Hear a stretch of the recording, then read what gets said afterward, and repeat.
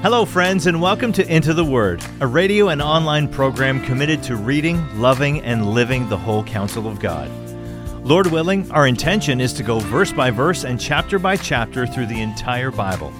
Here to continue that journey is our Bible teacher at Into the Word, Pastor Paul Carter. Your word is a lamp unto my feet. Hope you have your Bible open in front of you today to Revelation chapter 8.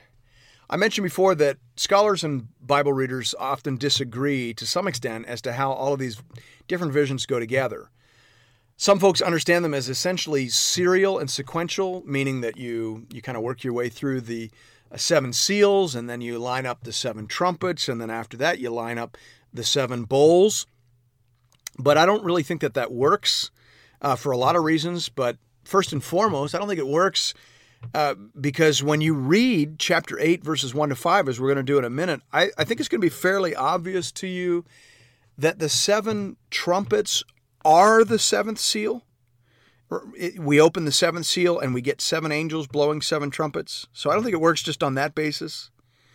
But then secondly, when you begin to listen to these trumpets, each and every one of them sounds like an extinction level event. So it's hard to imagine how after this series of trumpets that the earth's got anything left in it to survive seven bowls. It doesn't seem like we're to understand these as serial or sequential. No, I think it's far better to understand these visions as parallel and in some sense progressive. So if I could make an analogy to folks maybe who are familiar with Google Earth, this is like a progressive zooming in. The seven seals give us the big picture, and then the seven trumpets zoom in.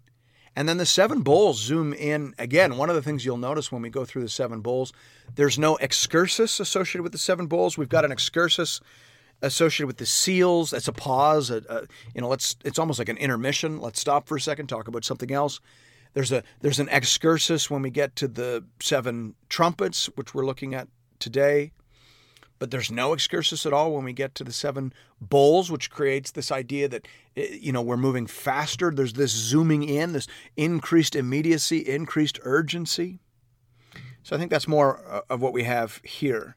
I think that these stories are telling basically the same story, but in increasing detail, urgency, and drama. And as far as I can see, that is the best way to understand the relationship between these series of visions. So let's begin reading together at verse 1. I think it's best to read verses 1 to 5 as a unit. So it says, "When the Lamb opened the seventh seal, there was silence in heaven for about half an hour. And then I saw the seven angels who stand before God, and seven trumpets were given to them. And another angel came and stood at the altar with a golden censer, and he was given much incense to offer with the prayers of all the saints on the golden altar before the throne. And the smoke of the incense, with the prayers of the saints, rose before God from the hand of the angel. Then the angel took the censer and filled it with fire from the altar and threw it on the earth. And there were peals of thunder, rumblings, flashes of lightning, and an earthquake." Again, I think we mentioned either last episode or the one before that this imagery of the prayers of the saints being stored as bowls of incense in the presence of the Lord, in some way, I think that's intended to communicate that when God moves on the earth in acts of judgment or mercy or salvation, he is in some sense responding to the prayers of God's people. And there's that compatibilism, that sense that yes, God's saving actions can always be attributed to his sovereign will, his sovereign grace, his sovereign discernment and ordination. Yes, yes, and yes. But I think there is also a sense in which God responds to the prayers of his people, that God cares, that none of our prayers are wasted, that they are stored in a bowl. We saw that in the fifth seal when the saints are hovering around the throne of God, the souls of the saints, and they're asking, "How long, O Lord?" And they're told to wait. God cares. God is planning to avenge their blood on the earth. But he tells them they have to wait until the full number have been gathered. And so there's this sense that no prayer is wasted. But there's a timing thing here, and I mentioned it. It reminds me somewhat of those tipping buckets that you see at children's splash pads, that once the bucket has been filled to the fill line, then it tips over and all the water splashes out. And there's a sense in which God's saving purposes and judging purposes are poured out on the earth in just such a fashion.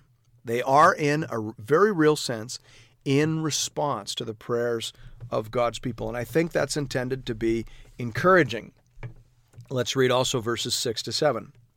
It says, "Now the 7 angels who had the 7 trumpets prepared to blow them. The first angel blew his trumpet, and there followed hail and fire mixed with blood, and these were thrown upon the earth. And a third of the sea was burned up, and a third of the trees were burned up, and all green grass was burned up." Now, obviously, we always have to be cautious. You should be very cautious in saying, well, this is that, or this is going to be associated with that event. But at the same time, it's clear that something here is being described, and something that I think we can safely categorize as nothing less than an extinction level event. It sounds like some sort of massive volcano, doesn't it? Now, just by point of reference, scientists say that if the volcano in Yellowstone Park were to erupt, which they say it does every 600,000 years or so, the blast would be 1,000 times more powerful than the blast of Mount St. Helens back in 1980, and that it would cover 2/3 of the continental United States in 10 feet of fire and ash. That's a serious event. That's an extinction level event. And it sounds like the first trumpet could be describing something like that. In addition, we remember that the 6th seal ended with a description of serious seismic activity. Revelation 6, verse 12 says, "When he opened the 6th seal, I looked, and behold, there was a great earthquake, and the sun became black as sackcloth." So again, if we're right in understanding the 7 trumpets as the 7th seal, then it makes sense to think that the 7 trumpets would have some kind of a relationship to the 6th seal. Earthquakes often trigger volcanoes, and volcanoes cause ash clouds to obscure the sun. So maybe there's a relationship between the climactic event of the 6th seal and the opening event, the opening trumpet of the 7th seal. We can't be certain, obviously, but such a scenario is at least plausible with respect to the words of the text. All right, let's read verses 8 to 9. So it says, "The second angel blew his trumpet, and something like a great mountain burning with fire was thrown into the sea, and a third of the sea became blood. A third of the living creatures in the sea died, and a third of the ships were destroyed." So, again, we would wonder, what does that sound like? I mean, it sounds for all the world like a massive asteroid strike, doesn't it? Something like a mountain crash on fire. I mean, what in the world looks like a mountain on fire crashing into the sea and into the earth? I mean, you immediately think asteroid. And again, obviously we can't say for sure, but it bears resemblance to the words of the text. Okay, let's read verses 10 and 11. "The third angel blew his trumpet, and a great star fell from heaven, blazing like a torch. And it fell on a third of the rivers and on the springs of water. The name of the star is Wormwood. A third of the waters became wormwood, and many people died from the water because it had been made bitter." Now here it's helpful to recall that already in the book of Revelation, stars, the word stars, have been associated with angelic beings. So we remember that already from Revelation chapter 1, verse 20. The 7 stars are the angels of the 7 churches, we are told. Now, this is very common in apocalyptic literature. Very commonly in apocalyptic literature, stars are a symbol for angels. And again, we see that again in Revelation chapter 9, verse 1. It says, "And the 5th angel blew his trumpet, And I saw a star fallen from heaven to earth, and he was given the key to the shaft of the bottomless pit. So this star is a he, and is given a key to the shaft of the bottomless pit. So obviously this is an unusual star, right? This is a star that is, I think, clearly a symbol for a personal being, for an angel. In verses 10 and 11, then, we should probably understand something like the destroying angel of the Exodus plague. Do you remember that? The Exodus was accomplished by means of a variety of, I would hesitate to call them natural disasters, because there's nothing natural about them at all. They're all supernaturally ordained and executed. But by means of a series of supernatural disasters, let's say, God saves his people and judges the false gods of Egypt. And most scholars agree that that is the most important Old Testament background for these seals and trumpets and bowls. And you'll probably recall that the most significant of the plagues was executed by an angel, a destroying angel. And so I think it very likely that that's what we're supposed to understand here.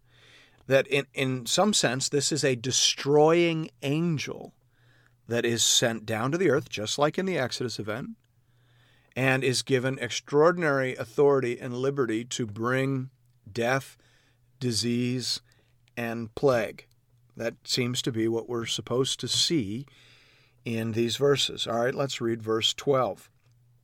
It says, "The fourth angel blew his trumpet, and a third of the sun was struck, and a third of the moon, and a third of the stars, so that a third of their light might be darkened, and a third of the day might be kept from shining, and likewise a third of the night."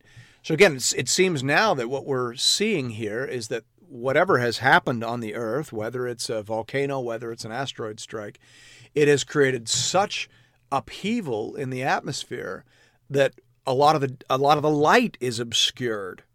And, again, we don't want to be specific and say, well, this is that, but certainly volcanoes and asteroid strikes produce significant dust clouds. Now, it's important probably here to say something. I am of that generation that sort of came through the hyper-prophecy era in the 1990s, and we all developed a bit of an allergy to prophecy, and so we became excessively cautious, and I think that's a good thing. Probably better to be excessively cautious than excessively certain. Nevertheless, there's a lot of prophecy in the Bible, and it's there for a reason. It's very important. And while we would not want to be excessively certain, let's also not forget that whatever this is symbolizing, it is symbolizing something that destroys the earth. So if it's not what we're talking about, it's something equally devastating, equally significant, equally fatal to the Earth's ecosystem. And therefore, of course, we want to say that it might not mean precisely what we're seeing or what we're thinking, but whatever it means, it is something devastating and destructive, as per verse 13. Look at verse 13. "Then I looked, and I heard an eagle crying with a loud voice as it flew directly overhead, 'Woe, woe, woe to those who dwell on the earth, at the blasts of the other trumpets that the three angels are about to blow.'" So, mid-catastrophic judgment, an eagle, whom I assume we would interpret as some sort of heavenly creature, some sort of angel, says, "Woe, woe, woe." Now, it's important to know, though the word woe in the Bible is not a curse word, it is a word that intends to express regret. It literally means, how unfortunate for you. Here's the important takeaway. Heaven does not delight in the destruction of the earth. This is a dreadful thing. This is a fearful thing. Why will you not repent? Right? God says in the Bible, all day long I have held out my hands to a rebellious people. Why will you not repent? You've seen my moving on the earth. You've seen the signs in the heavens. Why will you not repent? Why will you insist on persisting and coming under judgment? Woe, woe, woe unto you. It is a fearful thing to fall into the hands of the living God. Even still, come, Lord Jesus. Amen. And thank you, friends, for listening to another episode of Into the Word. If you would like to support this program, please consider leaving us a rating or a review on iTunes, as it will help other people find and access these materials. If you're looking for more Bible teaching from Pastor Paul, you can find our entire library of content over at the Into the Word website at intotheword.ca, or you can download the Into the Word app at the iTunes Store or on Google Play. If you'd like to contribute to this listener-supported program, just go to the website and click the Give bar in the top right-hand corner. You can also contribute through the Into the Word app. We hope to connect with you again really soon right here for another episode of Into the Word.